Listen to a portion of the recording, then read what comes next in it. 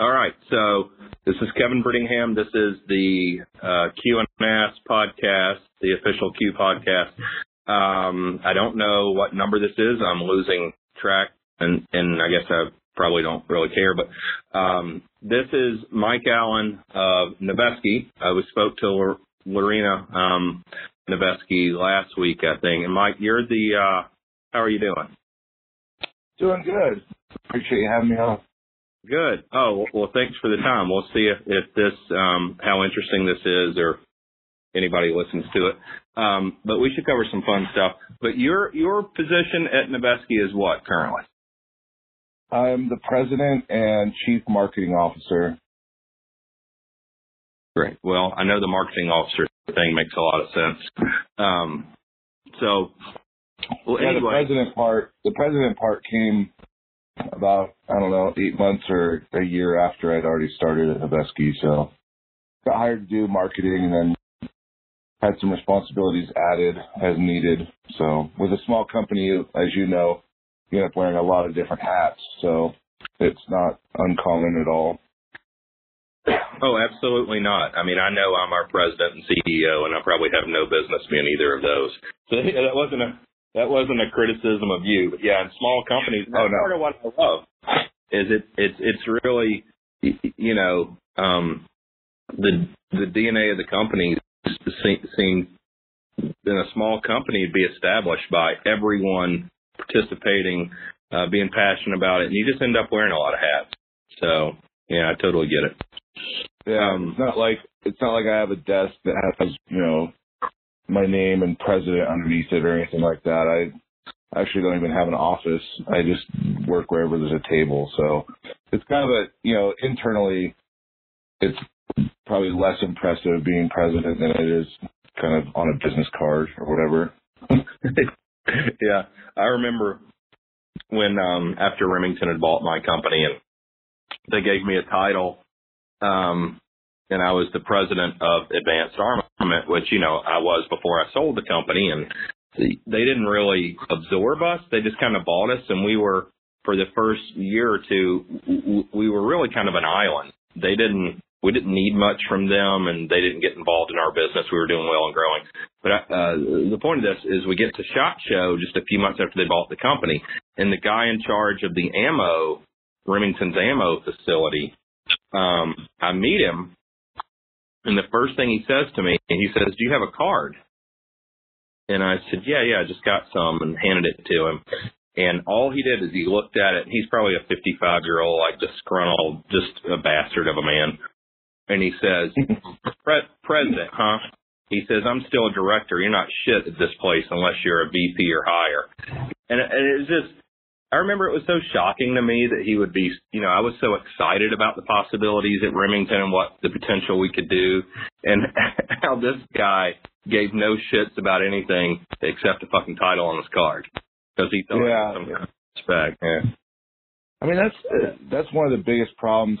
I worked for a $1 billion company before the gun industry, and it was publicly traded, and titles and that sort of thing mean a lot to people in those type of corporations, where I feel more at home in the small business where you're just there to win. Like you're there to work hard and have something cool happen, but you don't get caught up on titles or what your position is or all that stuff. So I don't know, it's been fun kind of over my career to see the difference between those two mindsets. I feel like the work that I've been able to be a part of in the small business sense has been far more impactful than what I did at a $1 billion company. Yeah, it's easy to get lost. Well, will you share your background before we get into other things? Outside of the industry, the work you did before you got in the firearms industry, and then how you got in the firearms industry, if you don't mind, and the path that led you to where you are now. Yeah, for sure. So previous to the firearms industry, I worked in the skateboard, snowboard industry for, over 15 years, the last 7 of it being at DC Shoes, and I was the global marketing director there. I worked really close with the guy who started the company, and eventually he moved to Park City, Utah. And so I was traveling to Utah quite a bit. And eventually DC asked me to move up here, and so I could be easier accessed, for what we were trying to do. And so, yeah, I moved up here. I think the second day I was in town, I went and got my Utah driver's license from California. Went to a gun shop, kind of saw the same stuff at every gun shop until I got to the back, and there was machine guns and silencers and SBRs and all these really, really cool things growing up in San Diego I never was able to have access to. So with my freshly printed Utah driver's license, I bought some silencers and bought some SBRs, just right off the bat. It was for me, the coolest part about moving to Utah was having all these individual freedoms I never really had before. So I got in, ended up posting some photos on Instagram. And not that I have a giant following or anything, but somehow a guy that worked at Silencer Co. followed me on Instagram and messaged me and said, hey, you should come on a tour. We're local. Because I ended up buying, I bought a couple AAC cans and I bought a couple Silencer Co. cans. And so I ended up going on a tour, kind of met everyone over there. They offered me a job that same day, and I politely declined because I was pretty stoked on what I was doing at DC Shoes and working on some really big projects and kind of traveling the world doing so. But I don't know, probably 6-8 months later, the landscape at DC and the action sports industry in general changed quite a bit and necessitated me not wanting to go back to California and rejoin the company, and actually I quit without sort of a plan. And probably, I don't know, a few days later, Silencer hit me up and offered me a job, and I started the next Monday. So that was kind of my first foot into the gun world, was through Silencer Co. Yeah, well, let me stop you right there. So, because I remember, of course, when Silencer Co. started, because I was around, 10 or 12 years before that, or more, maybe, I don't know. But I remember their initial marketing was very clean and nice, but it was very typical. And, it was guys in the typical tactical stuff with some dark room with some smoke in the background, holding a Silencer Co. silencer, which I remember thinking they were doing a nice job, but also thinking how ridiculous it was because, I knew there were no military contracts. So, yeah, or law enforcement at that point either. Yeah. So, but is now, that was original, and probably so many people are relatively new to this industry, the last 5 years, they probably don't remember this. But as far as chronology is concerned, when you got there, is that when the marketing changed and became geared towards younger crowd and away from the tactical? So for me, I got to Silencer Co. and at the time, there actually were two companies, right? Silencer Co. being the parent company, and then they had SWR that they had acquired sometime before. So they had these product lines that were essentially competing against each other and had two very different sort of marketing campaigns, and it was very disjointed, and I felt it was pretty disingenuous because of, we didn't have military contracts, and yet a lot of the catalog and collateral that we put out had these guys in multicam running around, buildings and stuff, like you said, with smoke. And I just felt like at that point in the industry, there needed to be some education for the public to be like, okay, silencers aren't just for these guys, or law enforcement or assassins or whoever else the public deems that to be true. So I wanted to do stuff that was fun, that was believable. Who would buy silencers? You want that connection to be everyone who's a shooter could buy a silencer, not well, I don't really wear multicam or like breech doors, so I don't know if I should get one. So I try to portray, you know, a younger demographic. We didn't put camouflage in any of our stuff. Like, no one was wearing kit. It was just all about having fun and, you know, using this accessory to like better your shooting experience and have more fun with your buddies. I mean, that was kind of like the whole behind the scenes thing for us. Yeah, to me, that's how I felt for a long time. But, it was different for me because for a long time, probably close to 20 years, I've worked with the military and special operations and, and that's well documented at this point with advanced armament and then beyond there at SIG and some things we're doing now. But, that made me so proud. And I remember, before Johnny died, we'd have these discussions and he wanted to make stuff to kill terrorists. Like that really drove Johnny in a lot of the personal discussions we would have. Like everybody's a real patriot and all, it's very popular. And I get it. And I think most people are genuine.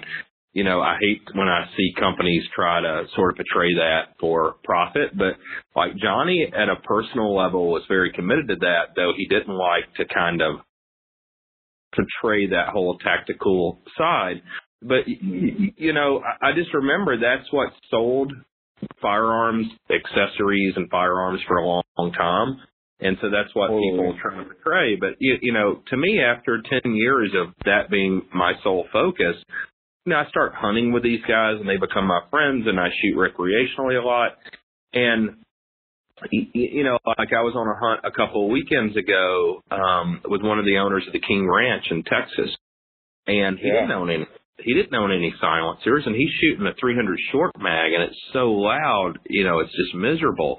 And then he hears me shoot a gun with a silencer, a 308, and he's like, holy shit, that's real quiet. I'm like, how do you not have a silencer? Like, you have your own helicopter and stuff. Yeah. But, and I was, we're riding. Texas. Yeah, it's bigger than Rhode Island. And we, so we ride around for 3 days shooting stuff, and then all he does is use my gun. And we're in this big high rack thing, it's like a real Texas way of hunting, which is so fun. And I was, and I remember, and I told him, it's like, this makes it like going and playing golf with your buddies. Like we rode around and we shot pigs and stuff for 3 days. It's like we can all shoot rifles at the same time with no ear protection. Like it makes it more social, it makes it more enjoyable, makes me want to shoot more. So yeah, that's really more of my focus too. So I just trying to correlate to understand where you were going with that. And I think it's a great way to try to drive the industry and market. Well, I think even with like Noveske currently, the focus that Johnny had about building a platform that can, kill terrorists, that's still a major focus for us. But that doesn't necessarily need to translate in our marketing, and I think the industry has kind of evolved a little bit in the last, 6-7 years to where it's okay to not pretend that you're an Army guy, and the end users who we are seeking, contracts with and actively going after and winning contracts with.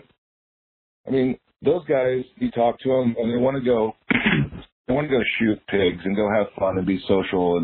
And so there's like, they're not thinking about running around in kit all day. So, when you have marketing that's geared towards actual consumers that can make your product believable in their mind and relatable and correlatable to their, sensibilities, that's where you actually start making a lot of progress. Well, I think, on that note, it's kind of like when you meet guys and, you and I both know probably hundreds of guys at this point that are in SOCOM or special forces of some, flavor or another. Yeah. But, and it's true. It's probably the same for companies as it is for those guys. The guys that brag about everything are generally the ones that didn't do as much as the guys that don't really talk about it. And I think company-wise as well, I kind of feel the same way now. I mean, I think you're right. Like I love Noveske rifles. I know what goes into them. I know what goes into ours. And I assume after years of conditioning, when I build a silencer or a product, a gun, whatever it is, this may be a gun or a product that goes on a gun that a guy is like depending on, survivability with, in combat or whatever. It might actually kill a terrorist. And, I just develop those products and then sell them commercially as well, the ones that translate easily to the commercial market. But it's ingrained in me like that I want to be the best. Everything that we do, I want it to be the best. And, if you're paying to go on a $15,000 elk hunt, that could be the time of your life. And the equipment needs to work there too. So I think designing, building, the care of making the products, and being a smaller team like Noveske or like Q is, you get guys that live and breathe it, that would work here for free if they didn't have to have money, to feed their kids. They believe in what we're doing because we're not trying to sell the cheapest thing. We're trying to build the best thing that's a good value. But when you get guys that have, I think, that have this mindset, the commercial products are just as important. And when you get companies that actually build stuff for the military, I think oftentimes, that just instantly translates into the culture and into the product, even if it's on the commercial market. Yeah, I agree 100%. It's been interesting for us. This last year we got a couple contracts that were kind of a big deal for the company. Not something that's going to be probably in the newspaper or anything or written about, but it's just some meaningful projects, and for us to be able to translate that into a commercial sense and actually be able to have fun and do some sort of irreverent marketing that people scratch their head at, but we don't have to prove that we're good enough to be in the hands of forward deployed. The proof's in the pudding, so to speak, with the rifle platform and the way it performs, and it allows us to have some flexibility, I think, marketing wise, to have fun, and Lorena and I always we get along really well and we work really well together, but we always there's a balance of having fun, pushing the envelope of, creative marketing, and yet not being so out there that you kind of offend everyone in the gun industry because they haven't quite caught on yet. But there's a balancing act for that, and it's been a lot of fun working at Noveske. I think more challenging than anything for me personally was, I got to SoundsCo, there wasn't a story. They didn't have a brand identity. There wasn't, a storied, leader of the company. There wasn't someone like, I look at kind of people who I admired when I got into the gun industry, and it was obviously, like, for me, it was Noveske and you. And I remember as I was researching cans to buy, you guys had the Can U and all these other kind of cool ways for people to help understand the legality and accessibility of silencer ownership. And it was funny because I think for you and I didn't meet you until you were at SIG. Excuse me. And, when I got to SoundsCo, you were the sworn enemy. I mean, everyone was just all about, like, they wanted my focus to be squarely upon AAC and you.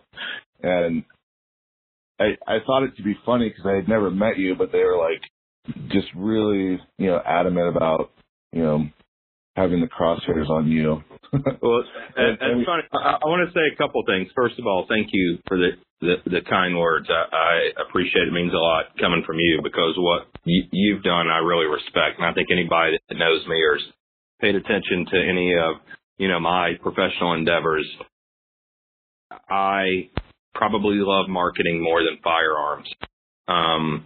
And I had some thoughts about it this morning. I have most of my thoughts like early morning right after REM and like in the shower or whatever. But with and I'll get to that. But the thing about Silencer Co., Josh Waldron wanted to be AAC, and he wanted to be me, in my opinion. And I think it was smart business wise, because we were the best. And I think this leads me to several points. My thoughts this morning were, I admire a lot of things you've done because you're very creative, it seems to me, and you take on projects and you kind of have a plan and you map it out. And I feel like I am not professional with marketing.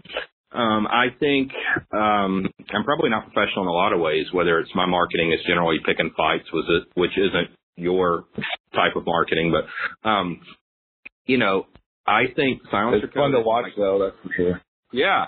Well, it is fun to watch, I think. But, I don't do it for the sake of marketing. And I think some of the things Silencer Code didn't like about me, they had a couple cool products, and then they were getting popular. And it's really because the market was growing so rapidly, and then I got thrown out of Advanced Garments. So they were in a really good spot. But they were really light engineering-wise, which will lead to another question in a moment. But when they would produce something that was bullshit, and I don't care who you are, if you were my brother, if you were Josh Waldron, if you are anybody, if you do something in our industry and you portray it or market it as the best from an engineering standpoint or whatever, and it's not, and it's shit, and you are lying to people about it, and it offends me, and I will call you out every single time. And I will be ruthless about it. And I'm not sure it's very professional, but what it does, it bothers me because it hurts my employees because we're actually putting in the engineering work. But market, and it's lying and cheating and stealing, and in my opinion, from my sense of morality, where my barometer is with that, to the customers. And it's bullshit, and it should be exposed. And the whole idea in our industry that we should, be more professional or honorable, and you shouldn't call out or compare to other companies. Bullshit. Every industry they do that. In a political election, you want 51%. Noveski and Q can only sell to 20-25% of the customers anyway because of our size, which that's not a knock. To me, that's a great thing because we're more agile. We can pay more attention. We can put more in quality control. We can put more in design. I lost track of that. But no, I'm super into that, and it's interesting because especially in a silencer or SBR sense, if you're telling someone this is the best engineered blah blah blah, and they get it and it's a piece of crap, I mean they're stuck with that thing. They spent right. $200 on a tax stamp and waited however many months it took during that time period, 8 to 12 months. They waited for this thing, and it shows up, and it blows, launches down range, or blows up, or whatever else happens. I mean, that's a disingenuine, that's where you get into big trouble, and that's where you, I think, start losing market share. And it sucks because you do it at the expense of a customer rather than just being I just love the idea of just get in where you fit in, be realistic with what your capabilities are, and occupy that space to the best of your ability. But when you're making bold claims, you better back it up. Yeah, I like what you're saying. That brings me to a couple points. I did a podcast with Mike Pappas, one of the founders of Silencer Co. last week. And, he had a problem with them rushing things to market and not being fully tested. And that leads me to something to you. You can answer or not. But how many, they had you going after AAC. How many Silencer Co. silencers have you launched downrange in testing or shooting? Let's see. I actually was thinking about this the other day because I was talking to some guys at NSW about it. But I think I launched probably. Well, okay. Well, put it a different way. So cans that the company owned, I launched probably 20 to 25, I would guess. And probably personally, I have a couple Sakers. I finally got the different mounts for it from Dead Air, so they work good. But those things would launch from time to time as well. But miraculously, I never got Baffle Strike in mine, and Cap once, but whatever. So those cans, especially the early versions, they either like to stick or they like to launch. And I was doing active sport range day, and nothing is worse than when you're working for a silencer manufacturer and you're at a dealer-driven, range day, and they have to call the line cold so you can go retrieve your can. And I had to do it twice at an active sport show, and it was probably one of the more embarrassing things I've ever had to do, where I felt personally like I had nothing to do with the engineering. I had nothing to do with any of it other than I was the guy that had to walk down and pick it up.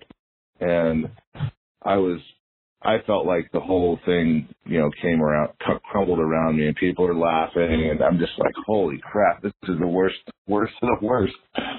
Yeah, I've been at, and I don't go to a lot of that stuff, but I've been at 2 shows where Silencer Co. Silencers launched. It's funny because I heard a silencer manufacturer mock me the other day for not having a mechanical engineering degree. And, I listened to an interview with Eugene Stoner, and then Trey brought it up on Trey Knight on a podcast I did with him as well. Eugene Stoner didn't have a mechanical engineering degree. And I would say he's probably the second greatest designer in the history of our industry, second to John Browning. And, he said later in his life in an interview, I think to Trey, that he was glad he never got one because as he got older and he really understood mechanical engineering and what they taught and things he had done, he said, I never would have attempted all the things I've done that have been successful had I gone to engineering school. And, when I sold Advanced Armament, I think I had 44 patents. And, I'm not a mechanical engineer. I design shit every day. But I tell you what, I don't know that we ever had an AAC silencer launch downrange. Not that everything was great. When Ethan Lassard came to work for me once I was making money, and he's the head of my engineering now, still, he came to work for me 10 years ago. He started fixing a lot of the mounts, from an engineering perspective, because I did a lot of things wrong, but they were still solid and robust, and they didn't go downrange. Sure. And so it's so funny to me, and it really, really aggravates me. The best customer service, in my opinion, I can do is provide the best product. That's number one, because I want you to never have a customer service issue. Now, there are people involved, and we make mistakes, and things happen, so you're going to have some. And, and that's kind of the other part to me is that I heard somebody say, it's an interesting thing when I watched, like, Elon Musk launched that huge rocket the other day to Mars with his car in it. Like, incredible. No one would have believed that could happen 10 years ago. But, I was talking to one of the advisors to the president not that long ago, with just a casual conversation, not because he was listening to me for any political reason, but he's just into guns. And I was like, what would be awesome is, like, individuals like Elon Musk, we should not tax them. Like, they shouldn't pay any tax. Like, they create all these things that just improve life for everyone. Why would we take resource away from them? Like, we should give them resource. There's probably a couple of dozen guys that could name, Steve Jobs was probably one. Bill Gates at one point was probably one before he, convinced himself saving Africa was the thing to do. But, there are people who just make these huge impacts. They're on a much smaller scale. Like, I'm not trying to compare myself to that, but spend money on Q products because, like I saw this guy say this stuff about it, and all I cared about was buying Lamborghinis and stuff like that. It's like, it's funny because I drive like a 2001 Excursion right now. But I've been in that Excursion. You have a Bluetooth speaker in it too. Yeah, I got it. Yeah, my new Bluetooth hookup I got for $8 off Amazon. But the point is, if you spend your money with me, like, I've had everything in life materially that I ever dreamed I could have because I grew up very simply. All I'm going to do is put money back into firearms innovation. Like, I love small arms. Yeah. Like, that's what I love. That's one thing I love about Lorena is, her lifestyle is pretty dialed.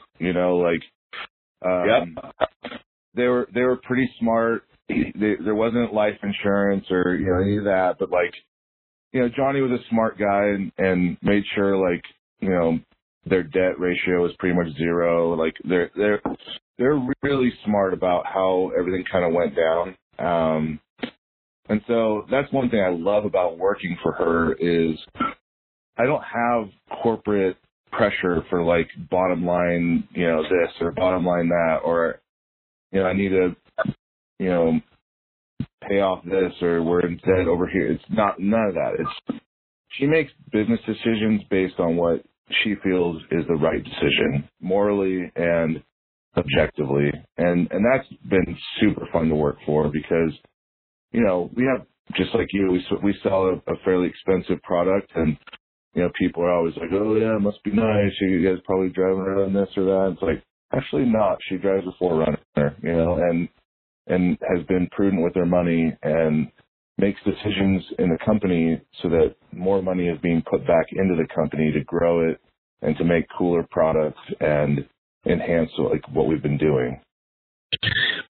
Yeah, I will agree. Like knowing Lorena personally for a very long time and, knowing her and Johnny and, the whole West Coast scene, where you guys are from is very different for me. And they kind of educated me a lot on it. But yeah, I mean, Lorena Noveske, whether you guys are doing $10 million a year or $200 million a year, she's probably living in the same, I don't know, she probably lives in a $300,000 house at most in Grants Pass with her 3 kids, drives a normal car, they have normal lives, and it would not change her at all. Like she loves the company. No. It's been a part of her life since before their kids were born. And that, it's just who you are. Like once you've had, and for me, like Lorena's probably smarter than me in a lot of ways. She just doesn't care about a lot of material things. And she's very creative and wonderful and loves the employees and wants to treat everyone well. And, that's where she and I agree on it. But, I've gone through the phases of having all kinds of things, and I do like money. Like I like being able to do certain things, that require money. I love, being able to take care of my kids, not having to worry about if we can go out to dinner or whatever. But, yeah, if I make $5 million this year, probably 90% of it goes back into the company to develop more products. Because what I have is what Lorena has. Like, Lorena's different because she's not technical, but she does understand the industry and relies on good people, but loves the employees and loves the culture and loves the company and, loves all that stuff. For me, I love the employees, but I'm really given to the innovation. So that's what I want to invest in. And I know the end result is we have a great facility and a great team. I treat people well. I pay them good, take care of them, because I know for what I want to achieve, it requires the smartest people. And the smartest people and the hardest working people, they have lots of opportunity for employment. SIG and Wilcox are less than 2 miles from us. Yeah. So anybody here could get a job today at any of those companies. So, I got to take care of people, and I want them to be happy because I want them to work hard and develop great products. And like you said, I believe with Noveske or here, when you see you can impact change easily, it's very motivating for people who are self-motivated and want to win and are competitive because, the smartest guy walks here. I just watched him on one of these, he was just up here near our conference room where I am. We have one of those, what do you call those things? You strap yourself in it. It's like a chair, kind of you stand up, but you flip over backwards and you hang upside down. It's like the, to adjust your back kind of thing. Yeah. So he was just like doing that, lip syncing probably some old school rap, knowing him.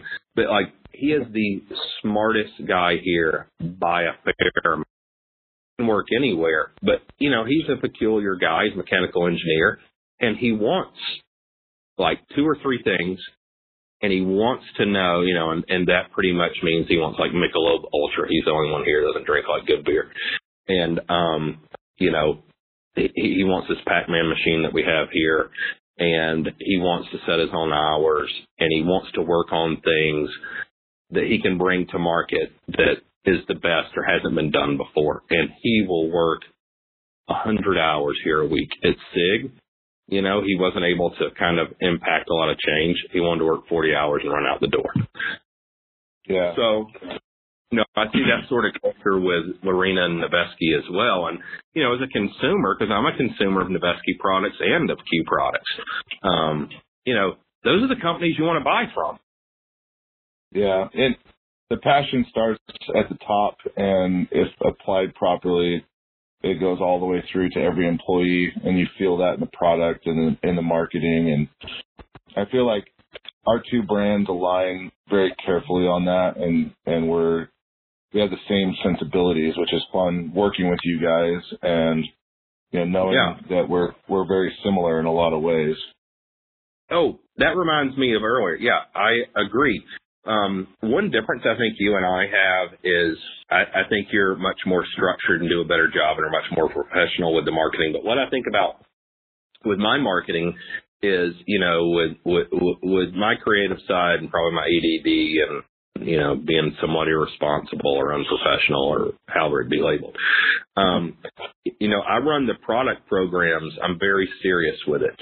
But the way I view marketing, I was thinking about it this morning, after I woke up, was having some breakfast and stuff, thinking about talking to you today, was and I think why it's been successful, my marketing strategy is just very emotional. And that's somewhat unprofessional, but it's however I feel is when I do it. And it's always very genuine. Like, I don't fake it. Like, when I named the silencers the Trash Panda and the Thunder Chicken, that was real at that day, that week, that month, whatever. It doesn't mean we're going to name more stuff like that, but at that time, my son showed me these alternative animal names, and we were having like a great day laughing at all of them, and it just turned into this thing that week to where this makes a lot of sense and it's funny and I want to do it. But, I always reserve the right to change my mind because, probably like you, have to make a lot of decisions every day. I'm wrong a lot. But at that time, and that's the way I decided about it's unconventional marketing, and maybe it's guerrilla marketing to some degree. But, I've had all these, professional agencies tell me certain ways to do things for brand identity and stuff like this. And, consistency, and it just becomes very boring to me, and then I'm not passionate about it.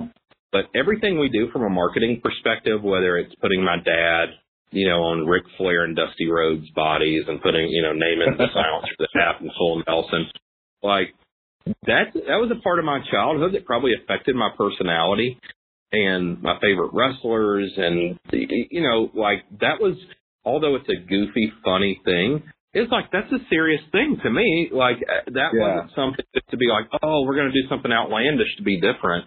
It's just like, if I see another Omega or Titan or, whatever. I've sat in on those product meetings where it's like, all right, Mike, I need your team to come up with a product name. And I'm like, oh, man, you come up with 400 good ones. And I could tell you every time I knew which one they were going to pick, which was not the ones that we actually wanted to use. But it's funny because I remember, as Q was being announced and, stuff started trickling out as to what you guys were going to be about and some of the product names and so forth. I was really excited to see how you guys were doing it because, again, like you're just going down that road, having the, sheepdog silencer or whatever, like to be able to call it the Trash Panda. I remember Lorena and I looked at that and we laughed for like 10 minutes. And that for us is like we had no doubts. And it goes back to kind of that theme. Like we had no doubts that the product was going to be good. That was not even a consideration. But to be able to have the sort of the guts to call something so different in an industry that's so regimented by tough guy names or really kind of faux meaningful stuff. I mean, that's pretty awesome, and that's where it's fun, and you can see your personality in the marketing, and that's wildly important because people are voting with dollars, and they're saying, "I like you better," and that's I mean, it's so funny. If I had freaking $10 for every time somebody said I'm buying that just because it's called the Trash Panda, but it's funny, and I think this is my arrogance or narcissism or whatever it is. it's like I believe, and not me, I believe in our team, and I've always known I wanted to do things more, greater than I was able to do myself. So the idea of having a team is very important. And then we need to have customers that we really support, that I'm very loyal to. But I also am a realist and understand there's 10 to 20% of customers I don't want. I don't want your money. I don't want you calling here. I don't want you sending emails. I don't want your freaking business. All right. Yeah. And there just is, and I would say it's the same even for me in every aspect of my life, whether it's family members or, whatever it is. I don't need you in my life. I can't sell to everyone, and I just don't care. If you're not going to buy our stuff anyway, I don't give a shit what you think. Well, that's where social media is so much fun. Yeah. Everyone with the biggest opinion. Everyone with the biggest opinion would never buy your product or can't afford it, but they're the ones that talk the most trash, and that's always the fun part. We screwed up the fix by not using the AI mag, and come to find out this guy's trolling me on the internet. He works at State Farm selling fucking insurance, and I'm like, you know what? Qualified opinion. If you can, I will give you a grant. And you build something, design something that's better. How about that? Otherwise, just shut the hell up and go back to servicing, your home fire customers or whatever you're doing. Yeah. I don't want your opinion. It's just I have a good deal with my banker. He doesn't get in the silencer business, and I don't loan people money. And we're super cool, we don't have to argue. But I remember, somebody used to work with, and my old boss at Remington, Jason Schabel, he and my ex-wife have called me a narcissist so many times. And, and I think at first, I thought it meant something. And then the older I get, the more I learn about, the more you read, the more you study, the more you see people like Steve Jobs, Elon Musk, Warren Buffett, just people Eugene Stoner, people that have changed the world. It's a true narcissist, I don't know, but having an aspect of that, there is no one that's a leader or that changes the world that doesn't have a big touch of that in them. And so now it's I just laugh when people come up with whether it's my ex-wife or Jason Schabel or Josh Waldron or whoever it is, it'll say something like that about me or to me. And it just makes me giggle at their ignorance. And it's I'm not really ashamed of that. What I do is very self-serving because I get incredible gratification out of kicking ass, developing product, innovating, and I'm not going to apologize. I put everything, I've dedicated my entire adult life. I'm 44, so 25 years to developing small arms.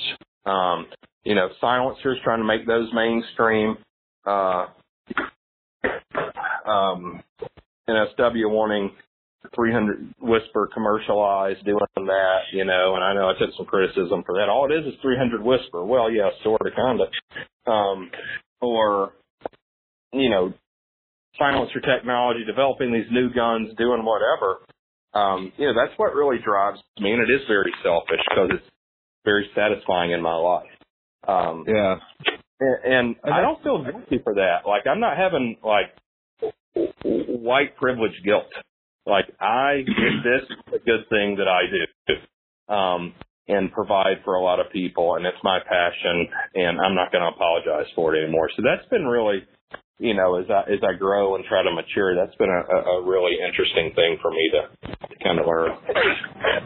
No, for sure. And I think you have to have a little bit of that in you to, like you said, to be successful. There's, I don't know. It's an interesting world when, if you take some pride in what you do and actually want to back up in any way possible what you do, people criticize that as being narcissistic or self-centered or whatnot. Well, it's crazy because it's just because you don't have anything in your life that you're really proud of or accomplished, don't put that guilt on me, Ricky Bobby, kind of thing. That's.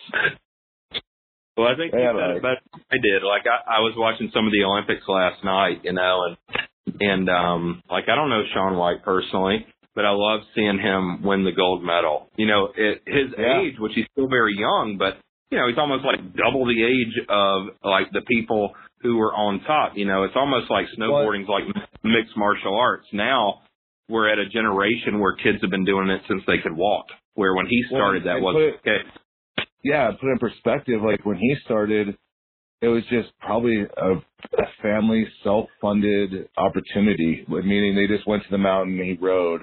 Whereas now there's snowboard camps, snowboard schools. You can send your kid to a boarding school, and they just, like, during the summer they're doing gymnastics so they can learn how to flip and all that stuff. And then during the winter they're on the board, and that's like a full-time year-round thing. And yeah, we're getting more like China now in that regard. But yeah, actually up here in New England, there's one. My son goes to boarding school, but not for Olympics. But one of his schoolmates, his sister goes to like that huge school for that in Vermont. She's wanting to go to the Olympics. So yeah, I know exactly what you're talking about. But you know, it's funny. Shaun White, in Atlanta, my old neighbor was his kindergarten teacher, and I think in California. And so it was what you're saying, you know, like I think there's some lessons to be learned in that too, where, you know, I think that mentality of like, there's no longer soccer moms, but there's like snowboarding moms or skateboarding moms. So when I was at DC, I oversaw 1/3 of all the sports that DC participated in. I remember, so BMX was one of them. I didn't ride BMX really ever, other than like I had one, but skateboarding was more interesting to me. And anyhow, so I ended up with BMX as one of my responsibilities. And I remember I went to a contest and there was a Russian kid, and he was probably like, I don't know, 13 or 14, competing against like men, like 18 to 24-year-olds. And the kid was good. And I remember like his dad was yelling what tricks to do off from the sideline as he was running around the course, screaming at his kid. And his kid ended up missing a landing on a ramp and fell pretty hard, got hurt. And the dad went up and yelled at him for missing the landing. And it was just, it was pretty eye-opening, because I got my interest in skateboarding specifically was I liked the counterculture component. We mobbed around on skateboards and, you know, raised hell, but we had fun, and it was, I liked it because I grew up playing organized sports a lot, and it was kind of this outlet where I didn't have to worry about a team. I didn't have to worry about, you know, certain expectations of winning or losing, or it was just a creative outlet. And you would look at, you know, a piece of concrete or whatever and figure out like, well, here's my skill set. What can I do on this? And just have fun. And you're doing it with all your buddies, and you're running from the cops, and you're doing, you know, whatever else. But like, that was always the fun part. And I think this mentality of like the soccer mom component in action sports now has actually killed that industry, because it's taken that identity away from it. And, you know, that's not dissimilar with any other industry. When you start deviating from what started it, it becomes something disingenuous and people fall away from it. I think what you're saying is the same thing that's kind of happened with firearms, like with private equity getting involved. You know, snowboarding, skateboarding was all outcast. I mean, Tony Hawk, when he was a household name, was broke. And now look at how huge skateboarding is. So yeah, there is probably something to that. You know, but it's where I know I drew all of my AAC marketing from originally, was skateboarding. You know, I've been skateboarding my entire life. I love it. I skate with my son every week still. We have a half pipe. And, you know, I was never good or committed enough to be great at it, but I do enjoy it. I love the culture. I love the sense of freedom. And you're right, it is one thing where parents were never involved until now. So that's pretty interesting. But, hey, speaking of skateboarding, I got some questions for you. Yeah. So were you Vans or Airwalk? I was Vans growing up. I I had one pair of Airwalks because I really liked the skateboarder who was sponsored by him, but they were a pair of Jason Lee Airwalks. Yeah. Oh, Jason Lee has the best 360 flips in the whole entire world. Like, that guy's style is insane. So I got a pair of those, but typically I was a Vans guy. Yeah. Well, is Jason Lee, that's the actor now, like My Cousin Earl? Yeah, he was on that Earl show.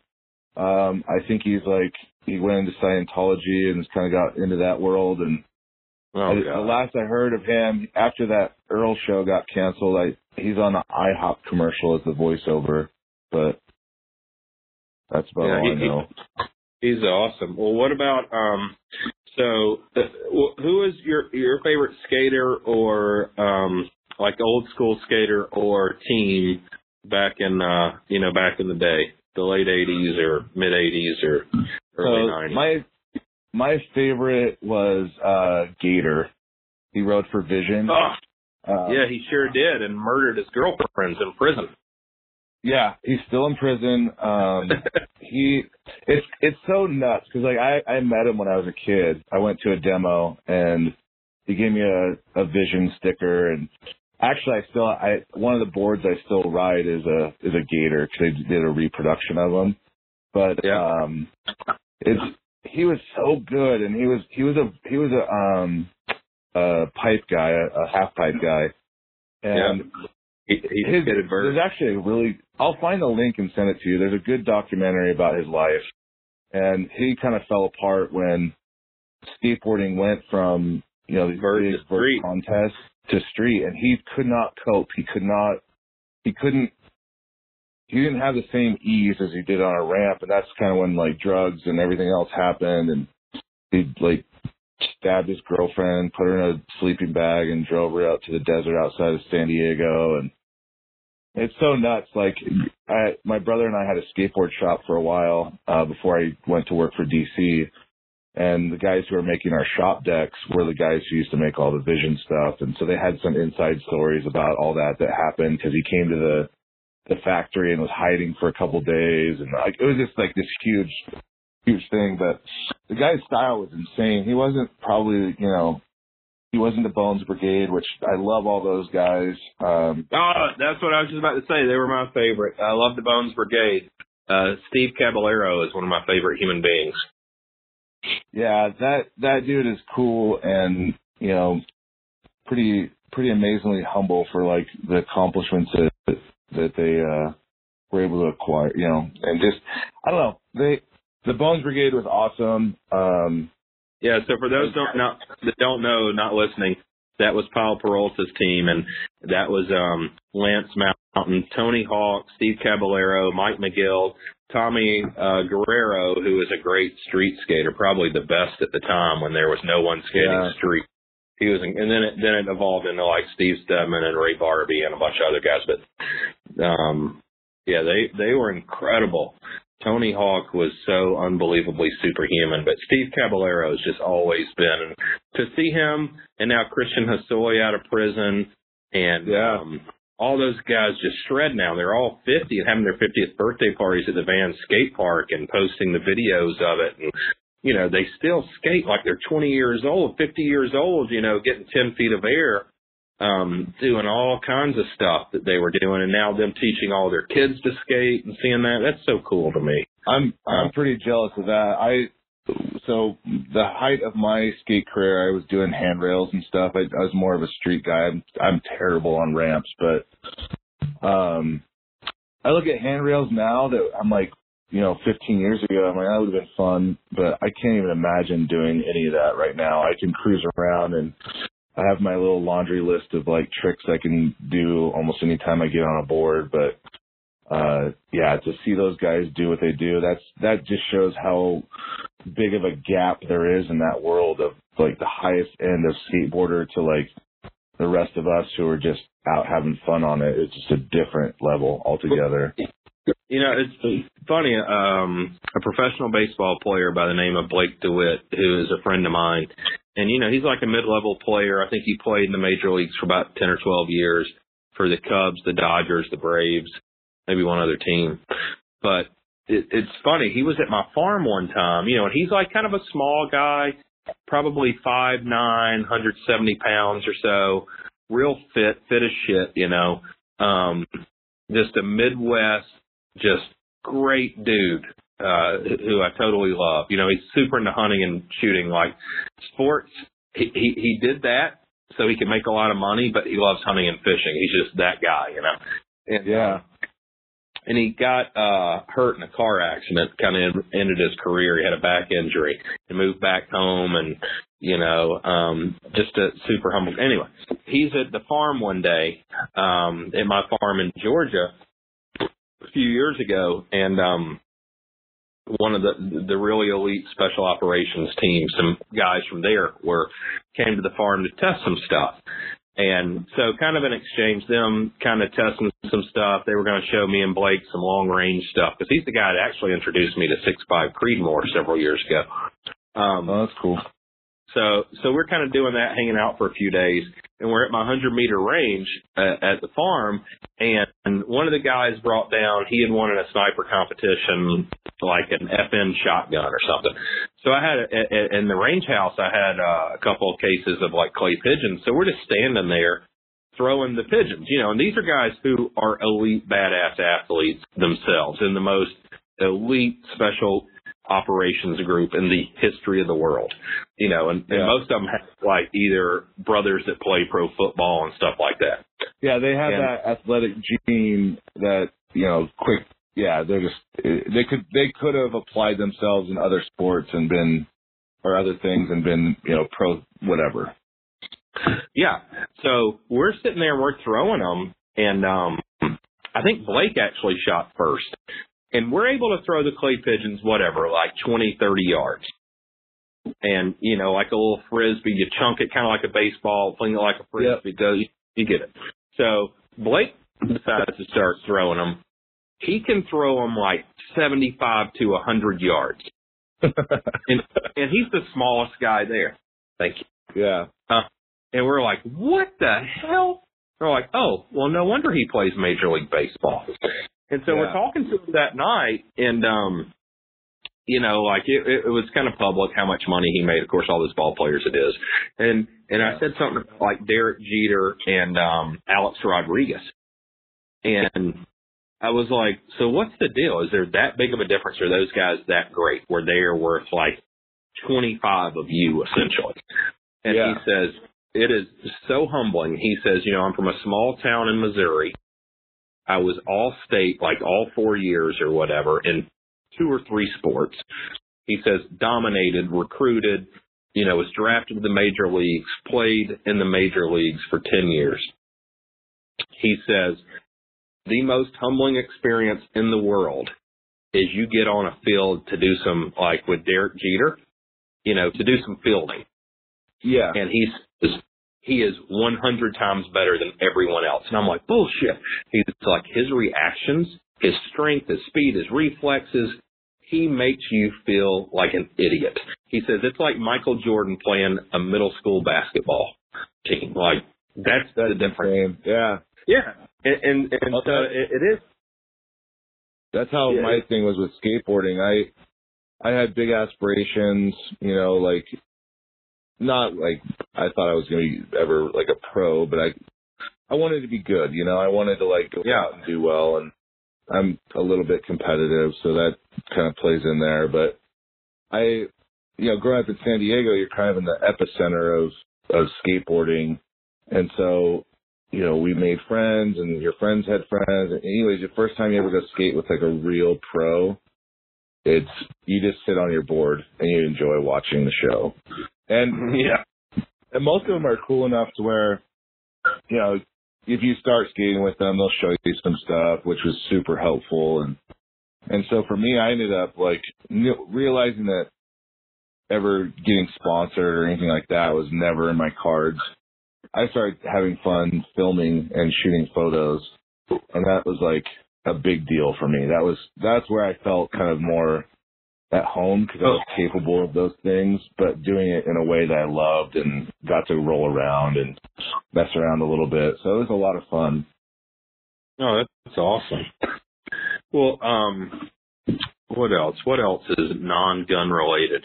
Yeah, I still love skateboarding and the culture. I'm so glad my son got into it. Actually, his boarding school, they have a skate park on campus, which is, I think, the thing that's awesome. Which he goes to boarding school. He's got some processing issues, but so what's your board setup that you're running right now? Right now, it's funny. I'm glad you asked. My son got it for me for Christmas. It's the new Powell, their flight decks, which, they eliminated a couple layers of wood and put carbon fiber so they're thinner and stiffer and lighter. It's Caballero's signature one, so it's kind of a mid-range, old school, shape. I've got Spitfire, I forget which Spitfire wheels, but something that's decent for the indoor park here in street. And I buy, now that I have a good job, I buy the best Swiss bearings that you can buy. And they might be or whatever. Yeah, they might be Bones brand, but it's like $70 bearings. There's no. Oh, they're like the ceramic ones or whatever. No, I'm too fat now. I don't get the ceramic ones because I bust them. Thanks for bringing that up, ass. But and then I'm bigger than you are. I love independent trucks, and they have the new hollows now, which it makes me want to build trucks because I love independent. I've always skated independent trucks. I've had others, but they hollowed the steel like axles and stuff in them. Yeah. And it's not the way to make those lighter. Like, if my engineers worked on it for a day, they could have a superior product that probably weighed 30% less for, half the price. But I'm not going to get in the skateboarding business. So that's my setup. Yeah, it's funny how that works. Like, they, independent trucks, and I've tried some other stuff in the past. There was, Rodney Mullen had a company called Tensor Trucks. Rodney Mullen's such like a nerd. Like he's like Spectrum genius, and he so Tensor is based off of tensor algebra. This really advanced mathematic language. And anyway, those trucks are pretty cool. But I always went back to independence, and that was always kind of a big one for me. I still ride them, and I ride a pretty wide deck now. Sort of bigger wheels, but I'm always on like an 8.25 or 8.5 inch deck. I really like I ride a toy machine mostly, and I'm always torn. I either get pig wheels or Spitfire. I'm on pigs right now. But yeah, I like I generally skate half pipe and full and stuff, so I like the wider boards in general. But, I've tried Goldwing and Tracker, all that stuff over the years, but I like the independent trucks. But I was torn getting this board when my son wanted to get me one for Christmas, because there's a local skate company up here in New Hampshire, and I really want to support them. And then I love Mike Vallely, and he's such a cool figure in skateboarding, and such just a tough guy, and his life kind of gone full circle too, and just a real artist and a neat guy. But what I came back to, so those were the three I wanted, but I came back to supporting technology and innovation. So even in other industries, like if I'm going to spend my money and you got somebody trying something new, because skateboards haven't changed a lot in 25 years, but you got somebody trying something new, I want to try to support it, because I love the idea of innovation in anything, because, it's really, I think, kind of what I'm given to in our industry. So that's the choice I made. Well, I love that. I remember, we were working with a deck company that made a lot for a lot of the West Coast brands, and we were trying to put snowboard base material on the nose and tail for tail and nose slides, so actually laminating that in. And we had some prototypes that worked pretty good. They were gonna end up being too expensive for that time period. They probably would have worked now, but it's fun to see that stuff. Or there's companies using different types of wood. Most of them use maple laminates, and then some are putting bamboo or different kind of carbon fiber inlays. I love that stuff, and I love that. You can still have the same feel of the board but lighter, or stronger. You know, I mean, I'm a big dude, and I would break decks every week, and that was actually how I even got into like wanting to have a skateboard shop. Was I was tired of spending money on 4 decks a month, 5 decks a month at full price, barely having a job, and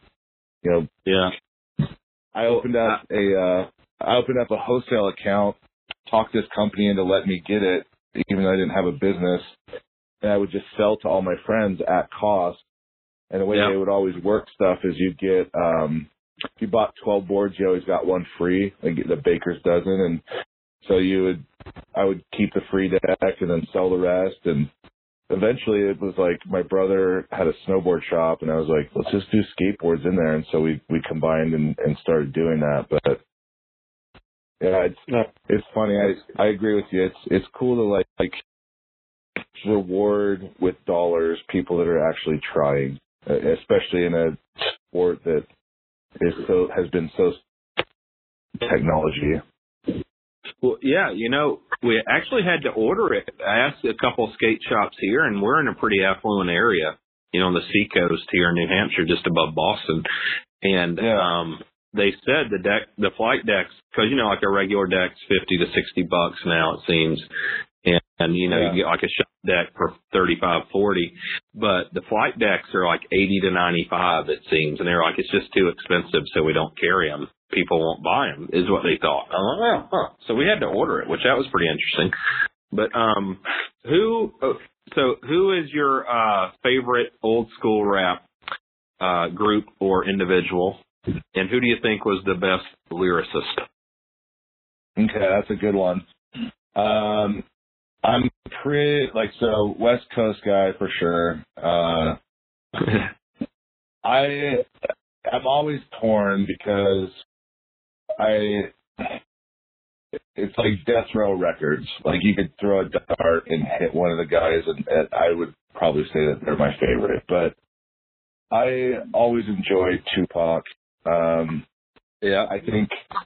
think Tupac although the only part about Tupac I didn't like is there's some Digital Underground songs that he was on, and it sounded so forced and so I don't know. I don't know that. It was like Humpty Dance kind of stuff. It felt weird, but I don't know. But then I'm also torn because Tribe Called Quest is probably gets played on my phone more than any other older hip hop, and those guys are smooth and they have good lyrics. I mean, Lorena isn't. I mean, she has a pretty broad music background. I remember showing her some tracks from people that were rap nowadays is so much. It's terrible compared to what it was, in my opinion. And to be able to go back and you actually are hearing a story being told, Busta Rhymes is super good at that. And but for me, old school, if we're talking 1990s, if I was pinned up against a wall and had to say it would be Ice Cube. His 90s stuff is good. West Coast, I loved NWA, and I'm probably a few years older than you. Yeah, my favorite, and I listened to this morning on the way to school. My daughter actually played it. Big Daddy Kane, so East Coast. Yeah. But Ain't No Half Steppin', which I think has been in some videos we've done here. So that's my I love favorite. that stuff. I grew up listening predominantly to hip hop, and that was just kind of the people I was friends with, the influences I had in life. That was kind of where I went. And, it's fun. There's so much good stuff out there. I remember, in the 90s, I was very much polarized to the West Coast side. Couldn't stand Biggie or Puffy or whatever, Puff Daddy. And I just couldn't. I was towing the line, and it was a nation divided. Yeah, and as I got older, I started listening to the other side of the United States music from that time period, and started gaining a different appreciation for it and have enjoyed kind of discovering things I would never listen to because I was against it because of where I live. Yeah. Well, yeah, you get older, hopefully you get smarter, wiser, open-minded about certain things. Well, what else do I have here? Marketing influences. What have been your biggest marketing influences, or what are companies, for instance, outside of the industry that inspire you or you think do a good job? I still take a lot of inspiration from the skate industry. I pick up a Thrasher magazine, and that to me is where, and I think in that space everyone's kind of equal. Like there's not really huge standouts,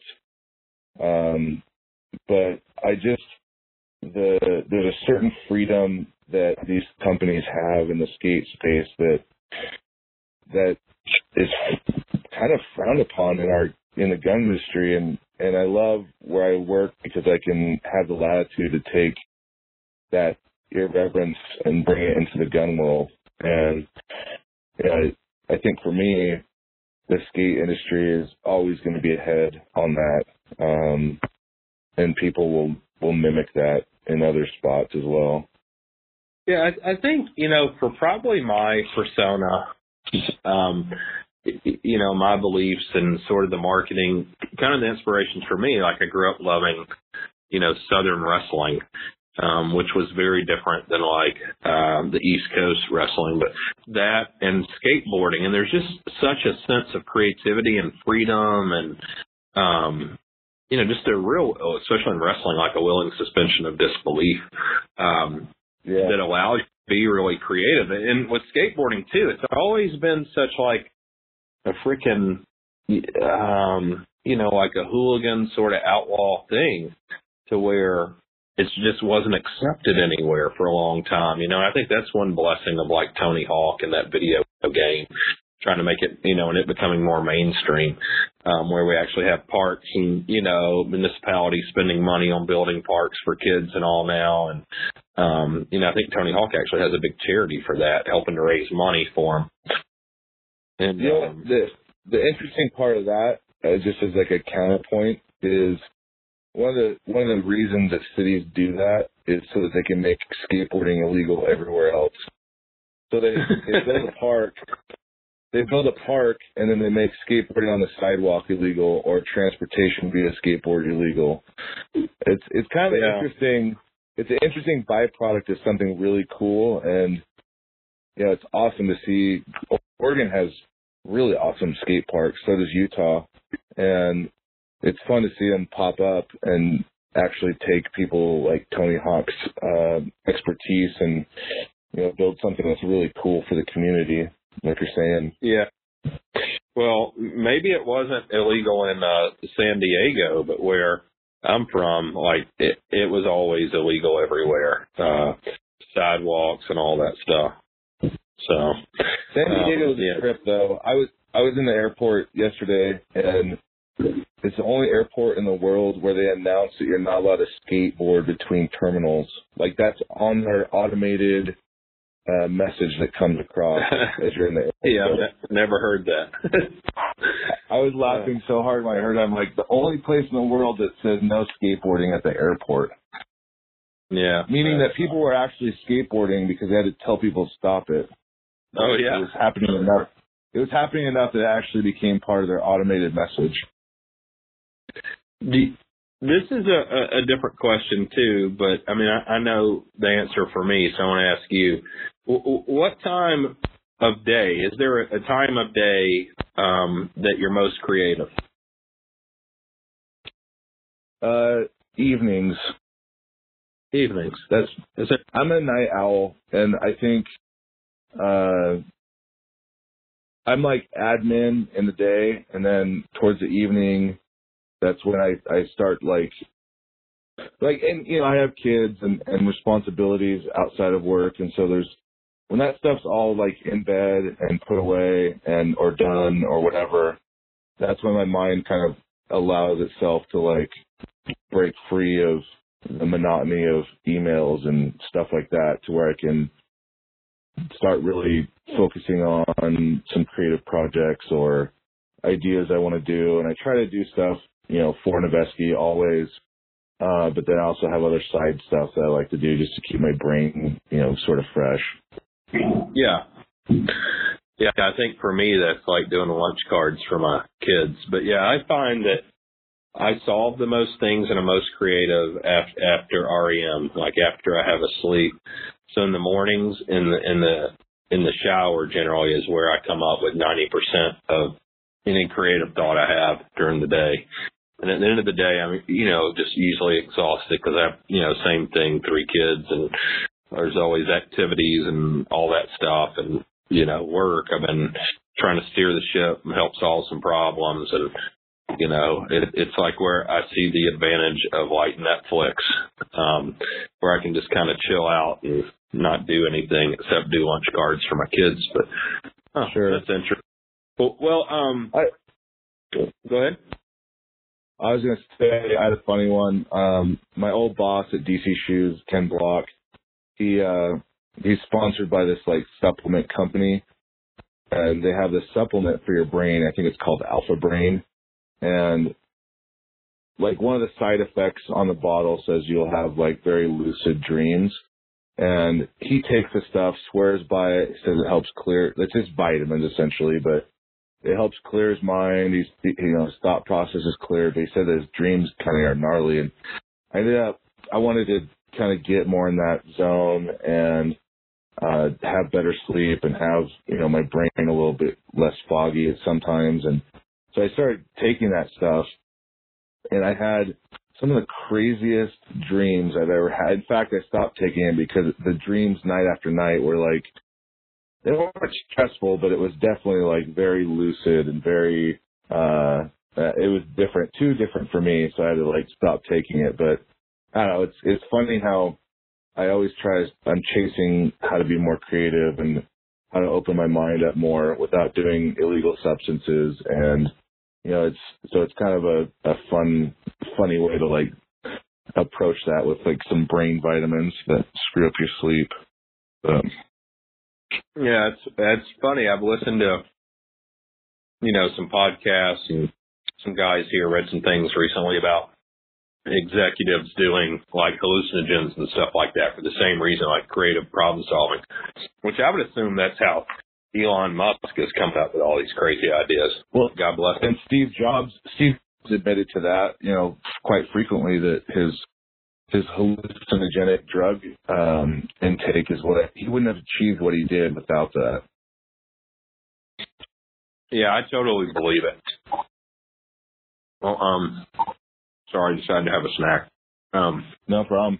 The problem that we have is we're in this like really, federally regulated business, and that kind of behavior doesn't exactly jive well. So, yeah. What else? Well, before we end, let's get to some Noveske stuff. What's new? What are you guys doing that's new? What are you excited about? What are you not doing anymore? What do you have to tell us? So we have a lot of cool stuff going on. We're obviously at SHOT Show we kind of spilled the beans on a 10 millimeter PDW style rifle that will be taking an MP5 10 millimeter mag. That thing's we had a lot of buzz about that. A lot of not only civilian sales, but then a lot of police departments were super interested in it. So that was pretty cool. Some military, but yeah. So that is cool. That reminds me. Sorry. The other song we listened to this morning was Gangster's Paradise with Coolio. Yeah. And on the way to school, that reminds me of him with the 10 millimeter in his hand and a gleam in his eye. So is this the Coolio model? Yeah, it'll be a Coolio model. We're trying to figure out the name for it. We'll have something probably funny for it, but maybe not as controversial as our last one. But we'll see. So what's that? Yeah, what happened with that last one? Well, everything happened exactly how we thought it would happen, and for us, loved working with you guys on the stock and bolt carrier group. And, you know, the look of the gun is where we wanted it to be. There's a lot of cool interest. We sold a bunch. You know, naming it the Ghetto Blaster, I can say with 100% honesty that our intentions were pure. It wasn't anything that was sketchy other than the fact that, like, we grew up in the 80s and 90s. I own several Ghetto Blaster boom boxes, and I like the correlation between this short, without a can on it, extremely loud, compact, you know, rifle, and the correlation with the short, loud, you know, compact speaker system. And so, I mean, people took it the way they wanted it to. But all in all, it was a pretty good launch. We knew we couldn't keep it the Ghetto Blaster name, especially attracting, you know, law enforcement or military deals with it. That doesn't exactly look good on the side of the gun in that capacity. So we filed 2 variances for names before we launched it. We knew that the first 100 were going to be, or 100 or so were going to be Ghetto Blaster, and then the rest would be called the N4 PDW. And so we kind of went with like something really innocuous and boring, kind of as just a fun way to like make fun of the fact that some. It's funny because everybody calls it. I was saying everybody, you know, with the which, you know, I like different names. So the Ghetto Blaster was great to me, but I hear where you're coming from. You know, I'm against, because everybody names everything the PDW. And I always think, well, personal defense weapon, you know, because I wanted to call the Honey Badger, you know, it was POW, a POW. It's a personal offensive weapon, which I thought for me maybe made more sense. I might steal that. You can have it, no charge. You're cool. So yeah, 10 millimeter will be coming out pretty soon. We're going to do a 9 millimeter, totally different platform. It won't have a buffer tube. It'll be a proprietary operating system. We wanted to have either collapsible or side folder stock, super compact if you wanted, but you know. We'll probably be using Colt 9 millimeter mags for that, and then we're still working on some bolt gun applications, and not totally trying to reinvent the wheel, but also do something that's not like you can just go to like Brownells and buy all the parts off the shelf and put it together. So trying to do something along that line. We've been working on couple cool directions that we're excited about. So yeah, I mean, otherwise, you know, the other big one is we're doing Gen 4.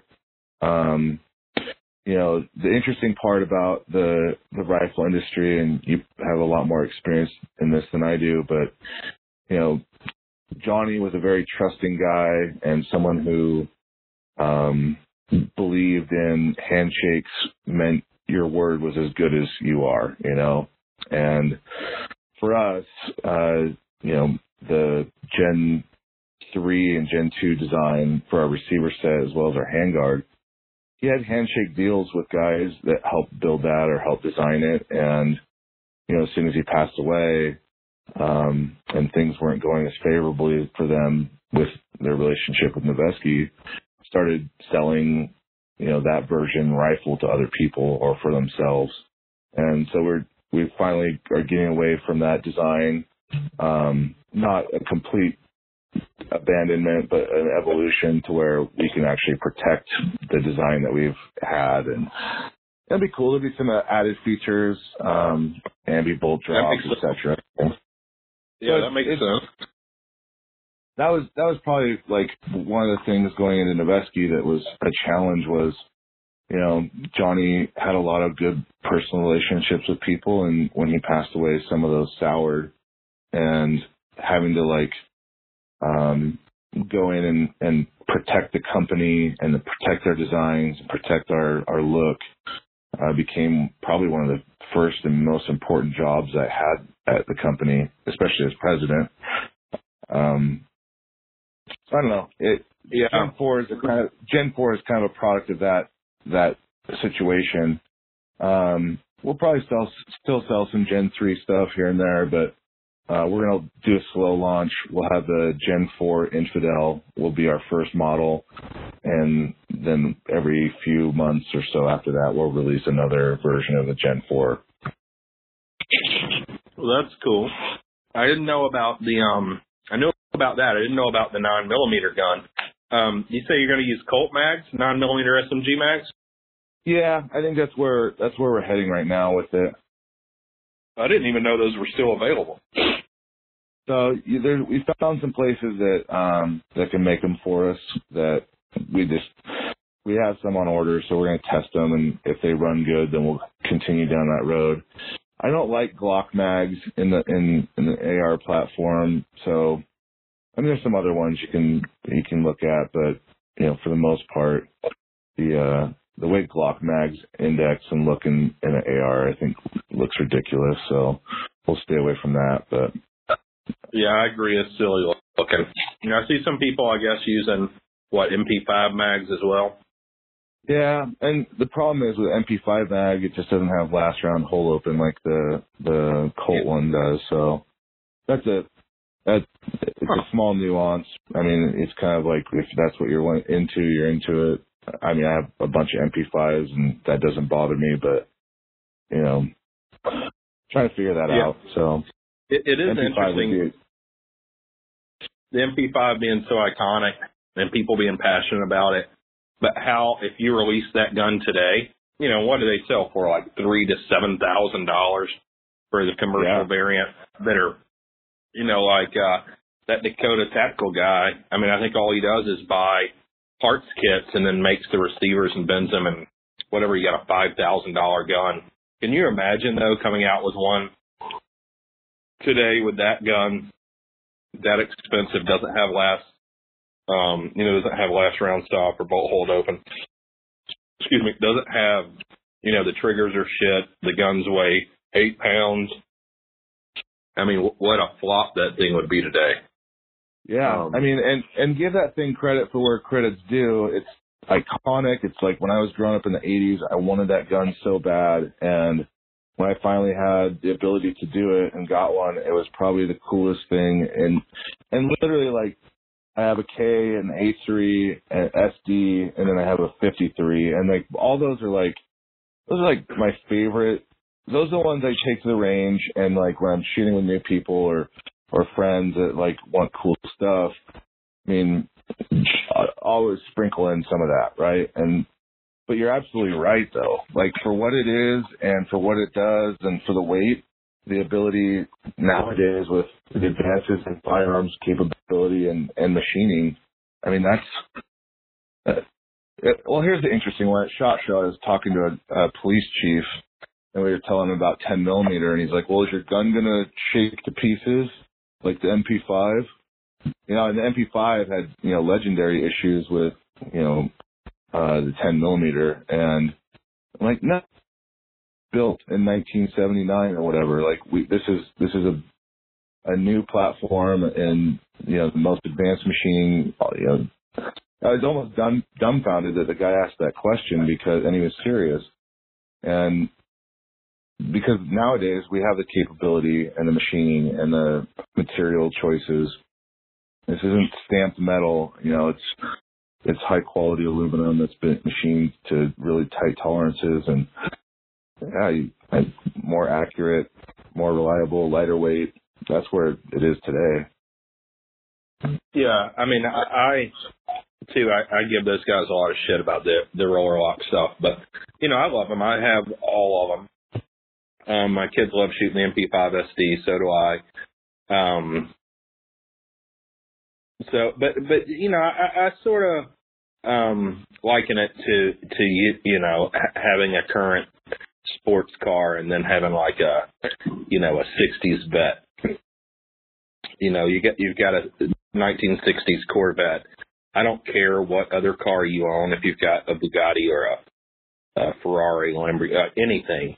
The 60s vet, I'm still going to spend as much time looking at or more. And I love driving it just as much. I mean, it's just, like all other industries, something classic.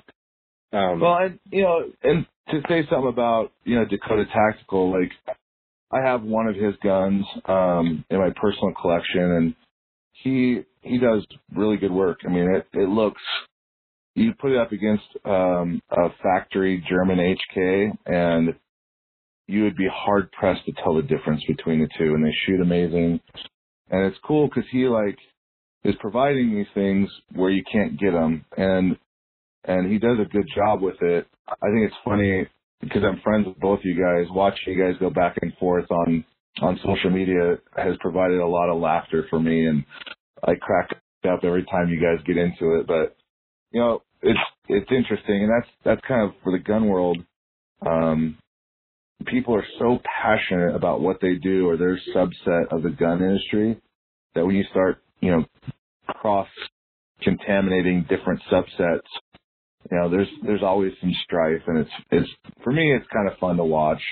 Unless I'm involved with it, then I get frustrated. But I think it's all fun to watch. But to me, I'll compare the Honey Badger to the MP5 SD.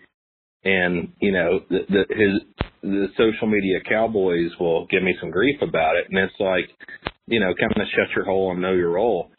Like we were asked to replace that gun with the Honey Badger. So I don't consider the Honey Badger a rifle. I consider the original Honey Badger a submachine gun replacement because that's what the most elite group in the history of the world asked me to do. And that's why we designed the Honey Badger. And that's what I think the crux of the gun industry is. People are so adverse to change. They're so scared of the unknown and moving forward that in their mind you're just saying like, no, the MP5 sucks, and you're not saying that at all. You're just saying not at all. This is what the future of submachine guns look like, or this is the evolution of this type of application. And the guys who are going to be using it, they evolve so much faster than the industry does. And when you talk to them and what their needs are and what their requirements are, it's so far beyond. You couldn't sell that commercially, like some of the stuff they want. But you can, and it takes time, and there's some education, and there's some like, oh, wait, like, he's not actually saying, like, discrediting the MP5 for what it's done as far as how much it's been deployed and how many people have used it. So absolutely not. Like it's the standard, and that's why I compare it.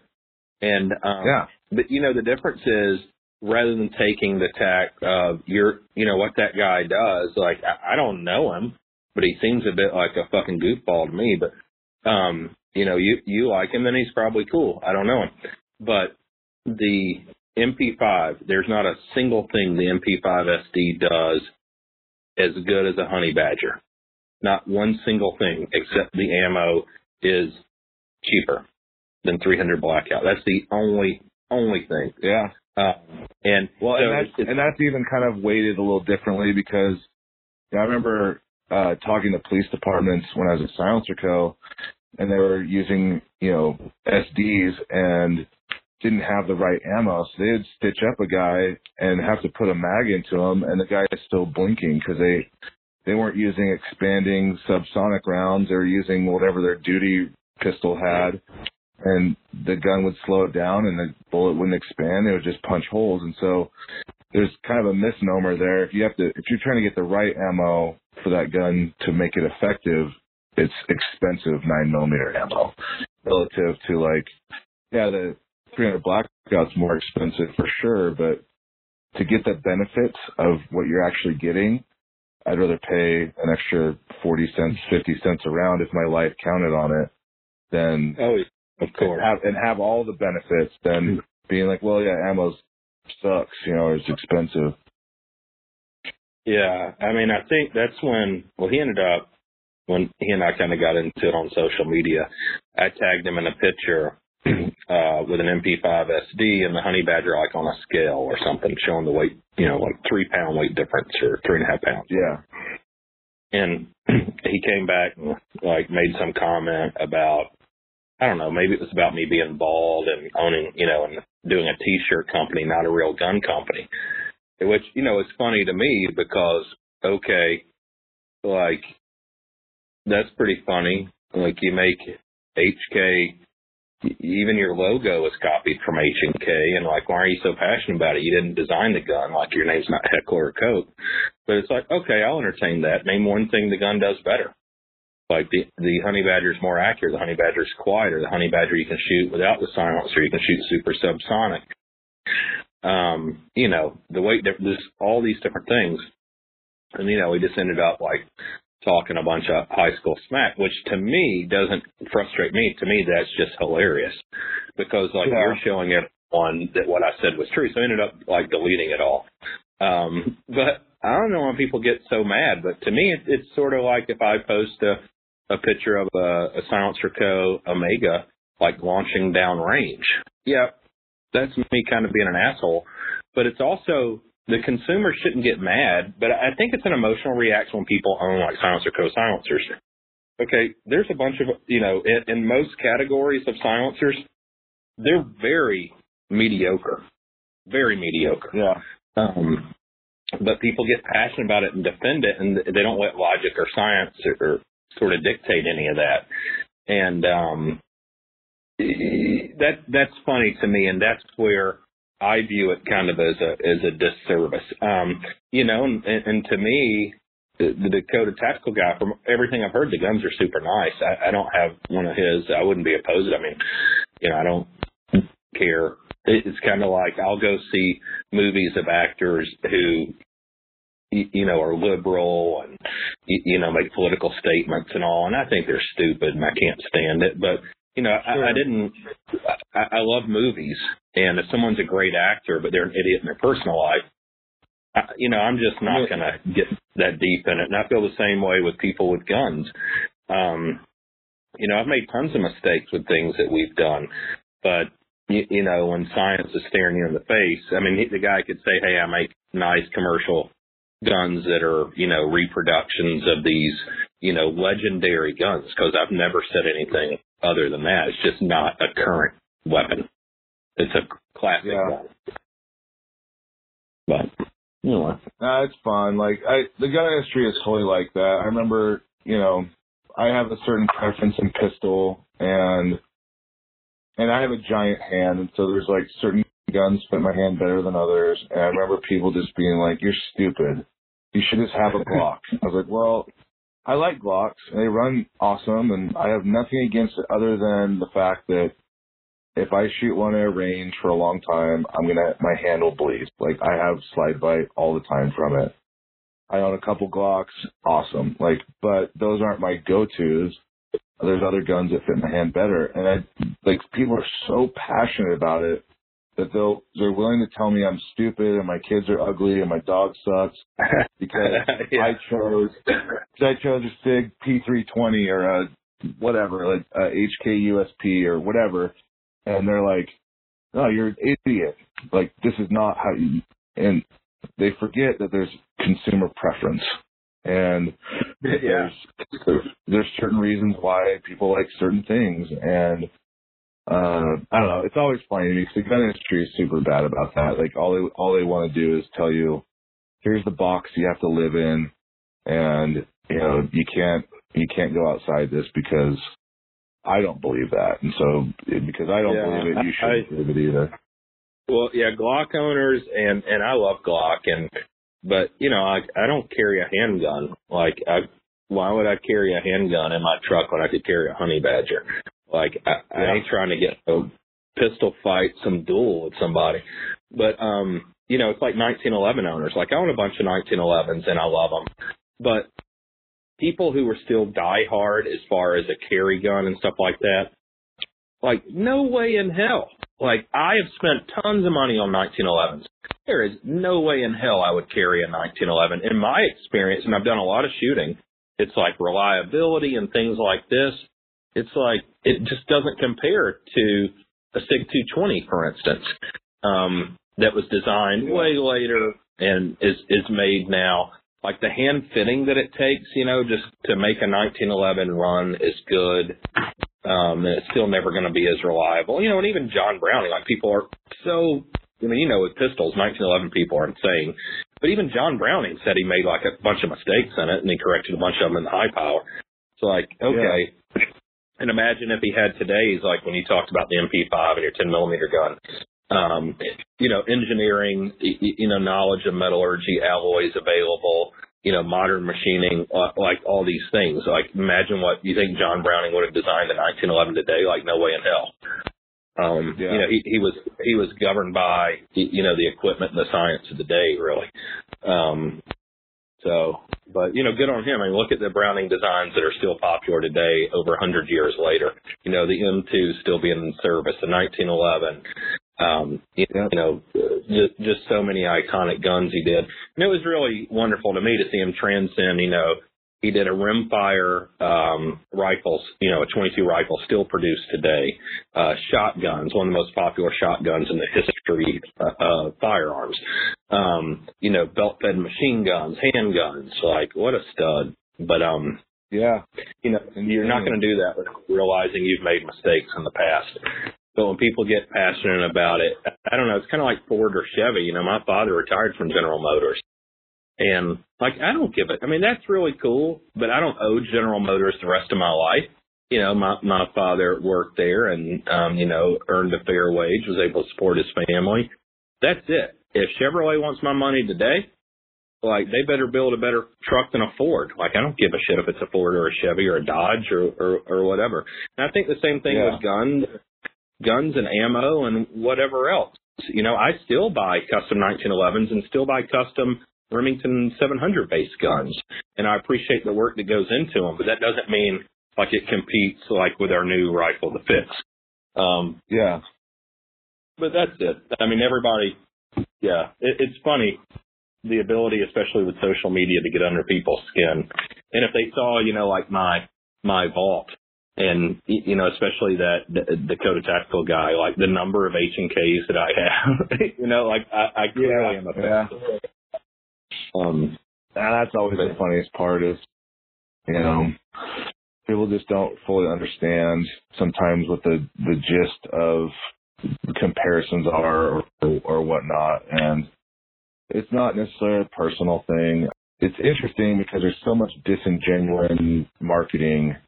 But when you do a real comparison, and that's why some of the stuff you do is, I think, is genius in its simplicity, which is put them both on a scale. I think one of my favorite ones, I don't remember which product was being compared, but you piled on a bunch of guns on one scale to equal the weight of a competitor's rifle. And it's funny because it's so simple. It's super easy to see the comparison you're trying to make. And then at the end of the day, you still have people that are this is apples and oranges, or this is I'm sorry, you have to see it for what it's worth, Yeah, well, thanks for the kind words. Yeah, the marketing stuff is, it's tough. What I found with marketing is that I can say and do anything. You just better not lie.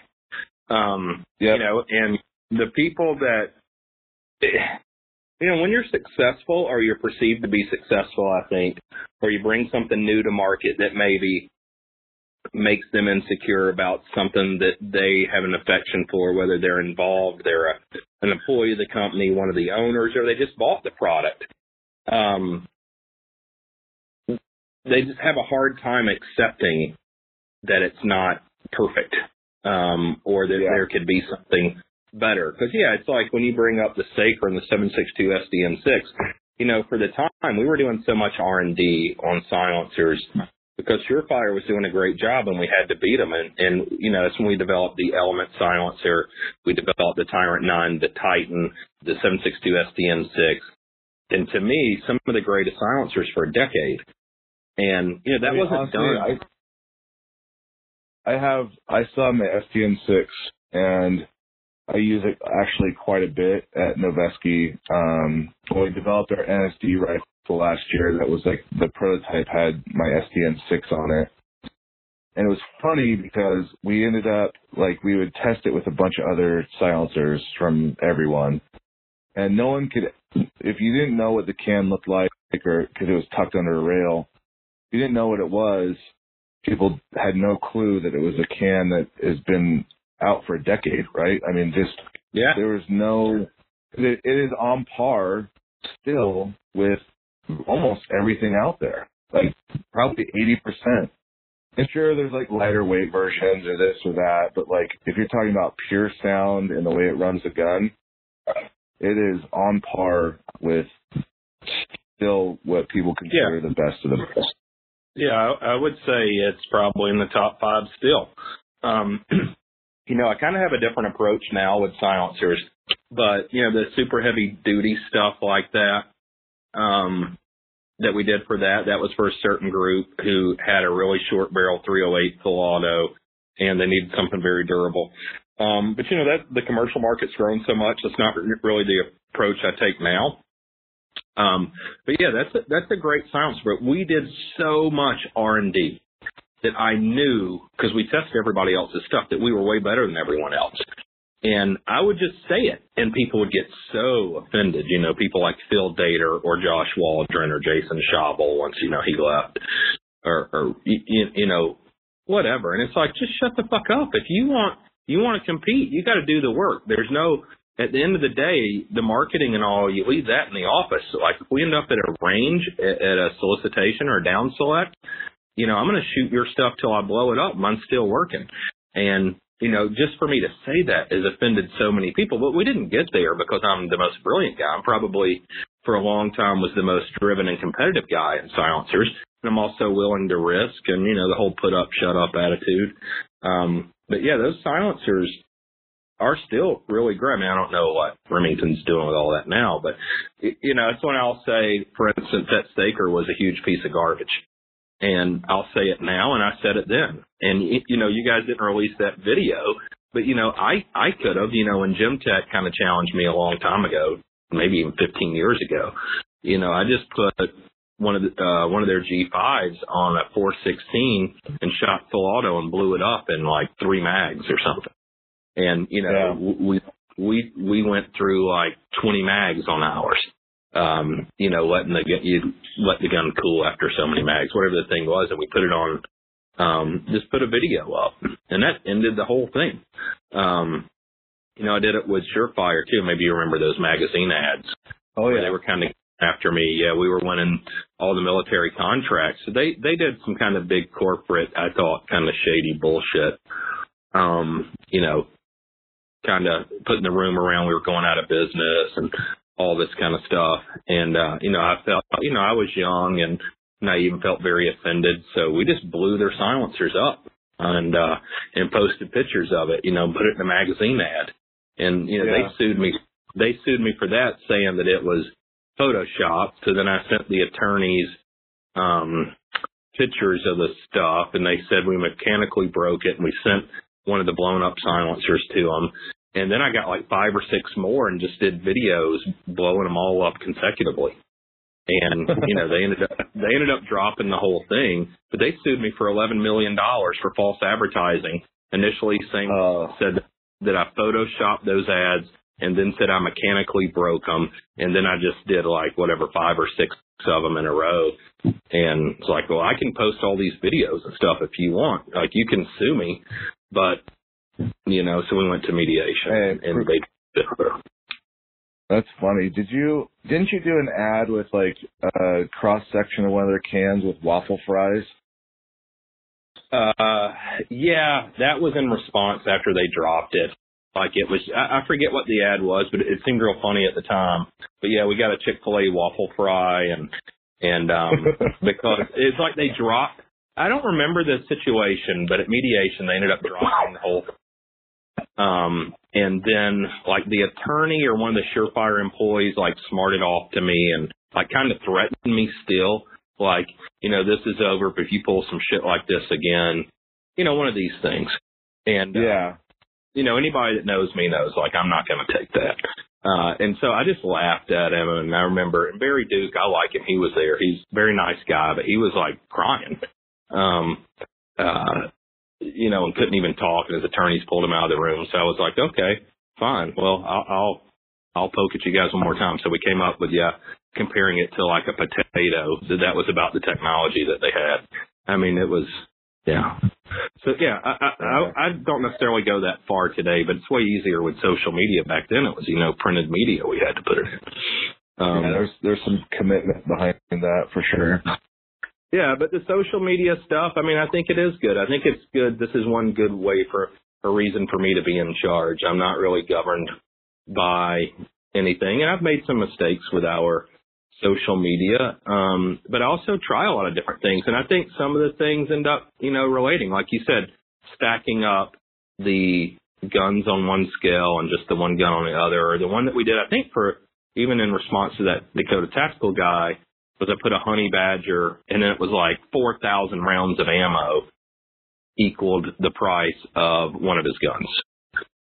And that was like another comparison.